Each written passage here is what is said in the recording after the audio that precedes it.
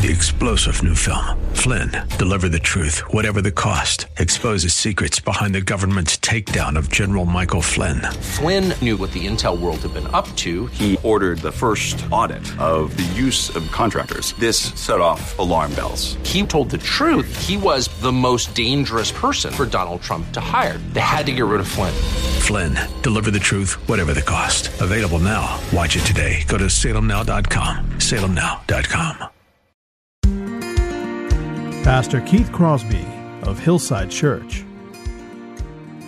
Not that long afterwards, and was, of course, brought from Eastern Europe to the United States, he walked out of prison with that guard, and that guard walked out of that prison as a Christian. The salt did not lose its savor. The circumstances did not taint his conduct or his understanding because he trusted Christ. As Christians, there should be no deluded disciples among us. We should be salt. We should be salty. We should have a flavor to us that influences the culture around us. I can see the promised land, though there's pain within the plan. There is victory in the end. Your love is my battle cry, the answer for all my life. Every giant will fall, the mountains will move. Every chain of the past you've broken into. All the fear of the lies, we're singing the truth, that nothing is impossible with you. Oh, nothing is impossible. Hello and welcome to today's edition of Grace to Live with Keith Crosby, Senior Pastor at Hillside Church in San Jose, California. We are so happy that you've chosen to spend time with us on the program today. And as always, we would encourage you to follow along with us in your Bibles if you can. On today's broadcast, Pastor Keith continues our walk through the Sermon on the Mount with his Successful Kingdom Living teaching series. So if you have your Bibles, please turn with us today to the Gospel of Matthew, chapter 5. Now here's Pastor Keith with today's study. Father, we thank you for this day. It's a day that you've made, a day that we can rejoice and be glad in, Lord. It's a day that you've given us to care for the people we love, to love the people we care for, Father, and to serve you, our Savior and our hope. Lord, grant me clarity as we get into this message today, as we continue this series on the Sermon on the Mount, right side up living in an upside down world, inside out living. We just pray for clarity today, Father. We pray this in Jesus' name. Amen. All right, if you are new today, we are in installment 3, number 3 of probably a 14 or 15 message series on the Sermon on the Mount. Now, the Sermon on the Mount causes a lot of people confusion sometimes. Why is that? Because some people think of it as an ethic. You know, Jesus lays out his manifesto. He explains who he is and how he thinks and how his genuine followers should think, how his real followers should live. And everybody loves the Sermon on the Mount, even the secularists do, because it has those nice sayings, the Beatitudes. Blessed are the poor in spirit, for theirs is the kingdom of heaven. Blessed are they that mourn, for they shall be comforted. And people begin to think of this as an ethic, as they think of most religion as an ethic, you know, where this is the way you live, these are the rules that you do to please God. And this gets back into what I talked about the last time. There are only 2 religions in the world, just 2. Now they break down into many, many little denominations, but essentially all of the world religions break down into one of 2 categories. The religions of human achievement, where you do things to please God, to keep him off your back, to keep him at bay, to earn or buy his favor, you know, to get reincarnated at the next level, whatever it is. The religion of human achievement. And then there's the religion of divine achievement. And that is Christianity. It's not what you do for God, it's what God has done for you. Because when you think about it, we're not all as bad as we could be, but we're not all good enough, right? I mean, all of us have done things, said things that we regret. And as we'll learn later on in God's sight, if you hate somebody in your heart, you've committed murder already. You know, and so this isn't about an ethic. The Sermon on the Mount is a picture of a life lived that has come in contact with the one, the true, the only God there is, and has been changed from the inside out. That's why we call the series inside-out living or right-side-up living in an upside-down world. Our world is upside down. It thinks it can fix itself. And we talked about this last time when I went to the doctor and with my rotator cuff and said, "Doctor, it hurts when I do this." And she says, "Well, don't do that. That doesn't do me a lot of good," right? Just like we talked about Los Angeles with 20,000 hit and runs. And we said, well, we should make hit and runs against the law. It already is. We should make safe driving a matter of education in the school system. It already is. You can't change people by putting lipstick on a pig. You cannot change people from the outside in. That change has to take place from the inside out. We talked about London, England with a higher murder rate right now, higher crime rate than New York City. Is crime against the law in London, England? You bet it is. Does that change anything? No, because there are always people willing to do the wrong thing, willing to do bad things. And that's why they need a supernatural encounter with God to change them from the inside out, to rewire their circuitry from the inside out. And that's what we're supposed to be as Christians, people who have been changed from the inside out. And what's inside of us should be displayed outside of us through the way we think and live, having been indwelt by the Holy Spirit, having been changed by Jesus Christ, having received from God much better than we deserve. And so that's sort of what we're going to be talking about through this whole series. And last week we got into the Beatitudes. And the Beatitudes aren't things you do to earn your salvation, to earn forgiveness. They're things that you do. They're ways that you think. They're attitudes that you have in light of the gift that you have received from God, in light of the grace of the forgiveness you received from God. So last week was inside out, right side up. And that was where we got into the Beatitudes. This week, really catchy title, Inside Out, Right Side Up 2.0. So we're going to revisit some of those concepts, except this time we're going to move into Matthew chapter 5, verses 13 through 16, which is more or less what that looks like. What everything we talked about last week looks like, smells like, tastes like, feels like. So just keep that in mind. So this message is connected to the last message and builds off of it, and it's probably more of an application of what we talked about last week. Because we can't change the world through policies and laws and actions and institutions. The world is changed one soul at a time through an encounter with Jesus Christ. And we are the instruments in the Redeemer's hands. We are the messengers. Which brings me to what used to be one of my favorite TV commercials, other than the funny ones all the time, plop, plop, fizz, fizz, all that sort of thing. The old Alka-Seltzer commercial. One of my favorite commercials used to begin this way. It used to end this way with this punchline: a mind is a terrible thing to waste. You remember that? Most of us are old enough. This is first service. We tend to be a little bit older, right? And we remember that commercial. A mind is a terrible thing to waste. But really, what it's talking about, too, is when you waste your mind, you waste your life, right? I mean, Christianity is a rational, reasonable relationship with God. And a lot of times, we forget who we are and whose we are and how we should be serving Him. And so I would just tell you this: if a mind is a terrible thing to waste, if a life is a terrible thing to waste, our relationship with God is a terrible thing to waste. Our relationship with God is a terrible thing to miss. And too often, Christians, as we're being talking about, become distracted by the cares of the world and the way the world thinks, and we miss the point. And this video we're about to see, which is John Piper years ago when he still had hair and was a much younger man in his 40s, talks about this with a crowd of young people at an outdoor event. About 3 weeks ago, we got news at our church that Ruby Eliason and Laura Edwards were killed in Cameroon. Ruby Eliason, over 80, single all her life, a nurse, poured her life out for one thing: to make Jesus Christ known among the sick and the poor in the hardest and most unreached places. Laura Edwards, a medical doctor in the Twin Cities, and then in retirement, partnering up with Ruby, also pushing 80, and going from village to village in Cameroon. And the brakes give way, over a cliff they go, and they're dead instantly. And I asked my people, is this a tragedy? It is not a tragedy. I'll read you what a tragedy is. Title of the article: Start Now, Retire Early. Bob and Penny took early retirement from their jobs in the Northeast 5 years ago when he was 59 and she was 51. Now they live in Punta Gorda, Florida, where they cruise on their 30-foot trawler, play softball, and collect shells. That's a tragedy. As the last chapter, before you stand before the Creator of the universe to give an account with what you did, here it is, Lord, my shell collection.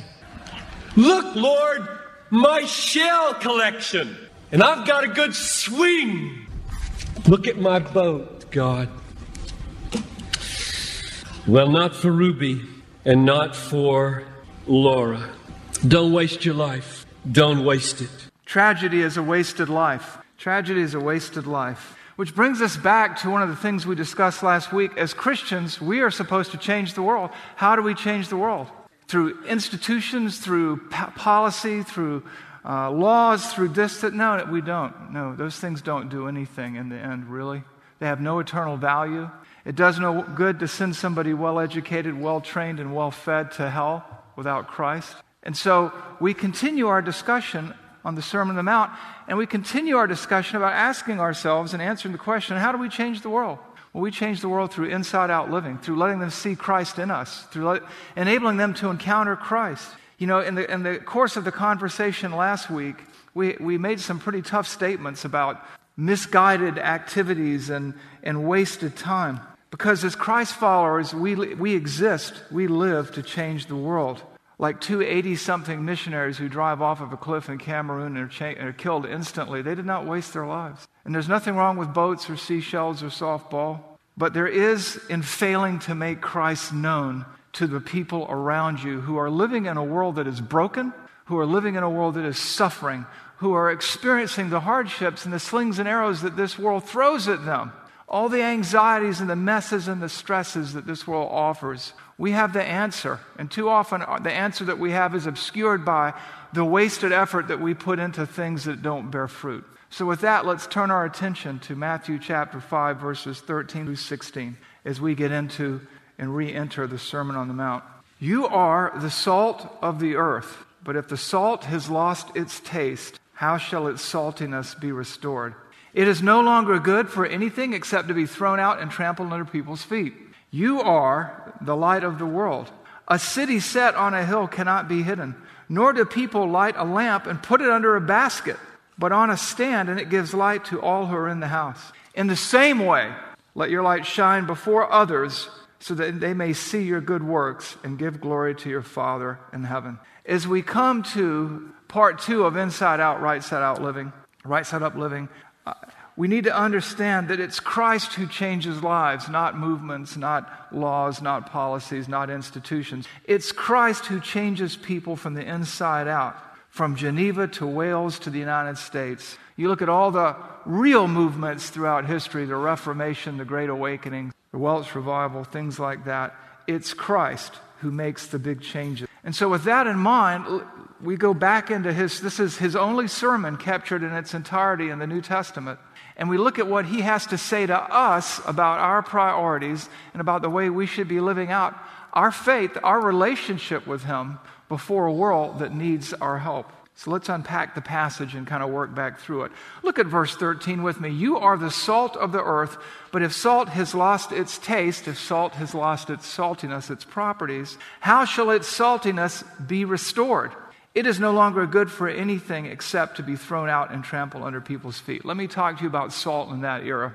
Obviously, salt was used as a seasoning, a flavor. If a little bit of salt goes a long way, brings out the flavor in the meat, brings out the taste. It's also a preservative. In those days, they didn't have refrigerators. They didn't have Maytag. And so they rubbed things in salt to preserve it so it wouldn't rot. Rot has a restraining effect on decay, the way we're supposed to have a restraining effect on the decay of our culture. Salt was also used as an antiseptic. When babies were born to Jewish families, they rubbed the babies in salt to prevent infection. And they did that to kill. They didn't know they were killing germs. This was just something they were told to do, but it's an antiseptic. And in a way, as Christians, when you look at the history of the world, we've had that antiseptic effect. We've killed off bad ideas, not by waging war, but by living out our faith. But in their day, now our salt today is pure, right? It goes through all these processes, so it can't lose its salty taste. But you have to remember, they were getting their salt from the Mediterranean Sea or the Dead Sea, and as a result, it had gypsum in it. Dead Sea salt does. And so what would happen is, whereas our salt can't be contaminated, their salt could be. And it could lose its salty taste, and it could lose its properties. And once that happened, it was useless. I was studying up for this passage, and there was a story of a guy who was a merchant in that era, and he stored up tons of salt in an abandoned house, but he forgot to spread a tarp on the ground, so he set it on the dirt, and the salt absorbed all of the contaminants and was useless, and he was out a little bit of money. And the point is Jesus is saying then and there to them, and even now to us here and now, that you don't want to dilute your efforts. You don't want to take on properties of the world around you and become useless. What they did is when the salt became useless, they threw it out. They put it on walking trails because it still kept the grass from growing, and it was trampled under people's feet. Well, when Christians do the wrong things in the wrong ways, even they do it for the right reason, they end up getting trampled under people's feet because they look like the rest of the culture and they have no credibility. That's what's going on here in this passage. A Christian who ignores his calling or her calling has wasted his or her life and time, and that's a real tragedy. That's what John Piper was describing. You have these two, some would say, quote-unquote, little old ladies, and they pour out their life, and they die in the saddle. They die serving God. There is no retirement in God's economy. You don't stop being a Christian. This physician retired until she was almost 80. She's doing medical mission. But not just doing good things, bringing the message of Christ with her. And that nurse, the same thing. In fact, she devoted her whole life to that. Then you have the couple who's just, we've saved a little money now, we're just going to retire, and, we'll eat, drink, and be merry, for tomorrow we may die. And eventually, I'm sure. And theirs was the tragic ending. A life lived without service, without loving Christ. Today we see institutions that suffer from losing their properties. When I was doing a little research on the founding of the YMCA and the YWCA, and I'm not here criticizing or pounding on these organizations, but the bottom line, they were founded as outreaches into the community to bring the gospel. And they have nothing to do with that today. The YWCA is more of a political action group, which leans so far to the left that it almost ought to fall over. And the YMCA is more of a social club, health club kind of thing. They've lost their influence. And you know what? They're losing their memberships. They're declining because why go to the Y when you can go to 24-hour fitness? And so this is what Christ is warning against. Birds were meant to fly. Fish were meant to swim. Horses are meant to run. And Christians were meant to influence the culture through their conduct and their making Christ known with their lips and their lives, and have that restraining effect. We talked about the French Revolution. They slaughtered all the people, and they headed for England, and Wesley and Whitefield, preaching in the coal mines of Wales, kept them out through the power of God's word. No political action. So you have to keep that in mind. I remember reading about Richard Wurmbrand. You know who he is, the missionary and the pastor who was in the former Soviet Union. And he was arrested, and his wife was arrested, and they locked her up for 3 years of hard labor. They put him in for like 20. They told him they were going to kill him in prison. He'd never get out and see his kids. They turned his kids out into the street. And one day the guards were beating him. It was their custom. They'd come through and beat him just about every day. And they came in to warm up for the beating, and he was on his knees praying, and they were mocking him. They said, "You're praying to a God that doesn't exist. You're praying to your imagination. You're praying to a God who you cannot see. And what good has it done you? You're never going to get out of here alive. And your wife, she's cracking rocks at the penitentiary, and your kids are living on the streets. So what are you praying for?" And he looked up and said to the meanest of the two, "I was praying for you." When he walked out of prison, not that long afterwards, and was, of course, brought from Eastern Europe to the United States, he walked out of prison with that guard, and that guard walked out of that prison as a Christian. The salt did not lose its savor. The circumstances did not taint his conduct or his understanding because he trusted Christ. As Christians, there should be no deluded disciples among us. We should be salt. We should be salty. We should have a flavor to us that influences the culture around us. Verse 14, "You are the light of the world. A city set on a hill cannot be hidden." In those days, they didn't have street lights. They didn't have PG&E lighting the place up. And so when you travel from city to city, you did not want to be out after dark because it was like cave dark. Now I remember driving through the desert once and seeing Las Vegas off in the distance. As dark as it was in the desert, you could see Las Vegas. But in those days, you just didn't have that kind of light. People might leave a light on in their house so that when people got out in the middle of the night, they didn't hurt themselves. But when you were traveling in a caravan subject to robbers and attacks and things like that, the one thing that gave you hope was to see that city off in the distance and know, if I can just get there, I'm going to be okay. That city wasn't hidden from you because it lit up the sky, because it was the only light there was. That's a picture of Christians. That's a picture of who we are to be the light of the world. We are the ones with the answer. And all too often we can't articulate it that well, but and so we are to be light in the world, just like Richard Wurmbrand was to that prison guard, just like that 80-something-year-old missionary and medical doctor was. Verse 15, nor do people light a lamp and put it under a basket, but on a stand that gives light to all who are in the house. Light exists to give light. So we hide our Christianity because we're embarrassed. We don't do ourselves or anyone any favors. An invisible Christian should be like Bigfoot, non-existent, a figment of people's overzealous imagination. There should be no such thing as an invisible Christian. So you, me, we have this mandate and mission from Christ that's given to us in the Sermon on the Mount. And we see that in verse 16. In the same way, let your light shine before others, that they may see your good works and give glory to your Father who is in heaven. In the identical way that salt flavors food, we are to influence the culture around us. In the same way light gives light to a room, we are to be lights, not hidden, in the culture around us.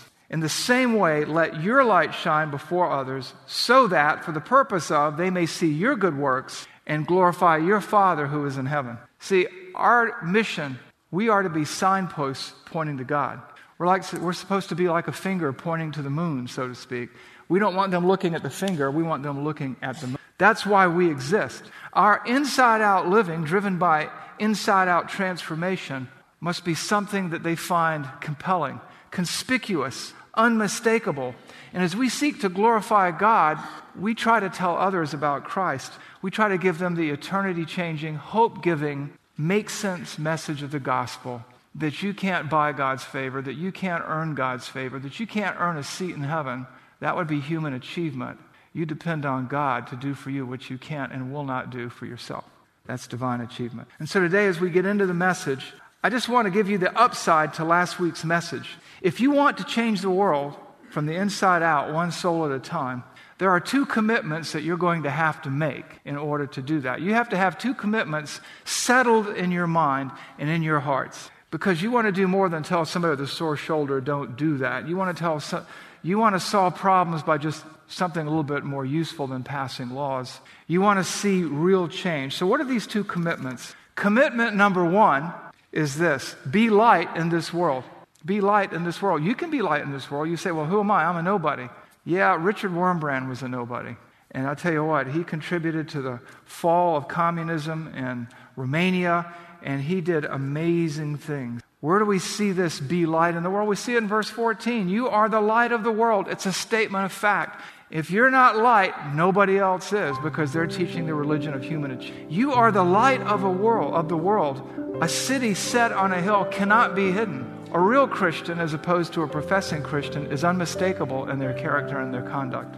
They're different. And so he's saying, be what you are. Be a Christ follower. Be a follower of Jesus Christ. Not a follower of this political party or that political party.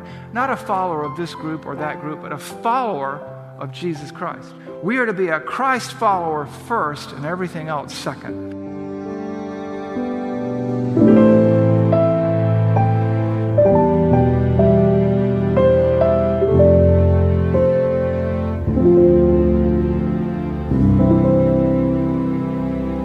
Pastor Keith Crosby on today's edition of Grace to Live.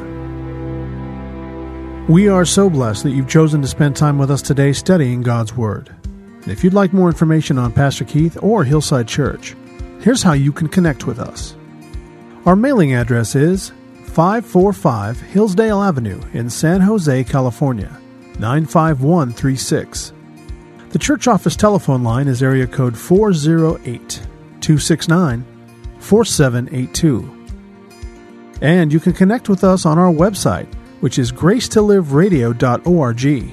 There you can check out archived messages of past sermons, and also listen to Pastor Keith's weekly blog. And please remember that the Grace to Live radio program is a listener-supported ministry outreach of Hillside Church if you'd like to partner with us financially. Again, all of these things are available to you on our website, gracetoliveradio.org. Also, I'd like to remind you that Pastor Keith and the staff here at Hillside always look forward to hearing from you.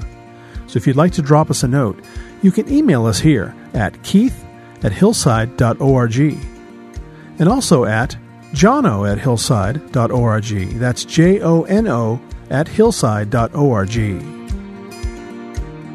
Well, we hope that you'll join us again next time for Grace to Live. But until then, I'm your host, Kevin Reeves, and on behalf of Pastor Keith and everyone here at Hillside Church, it is our prayer that the Lord will richly bless you. And thanks for listening. Nothing is impossible. Every giant will fall. The mountains will move. Every chain of the past you've broken into. All the fear of the lies. We're singing the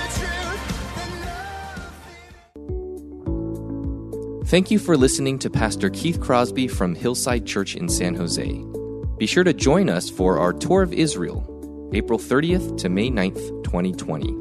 For more information, go to hillside.org/Israel trip.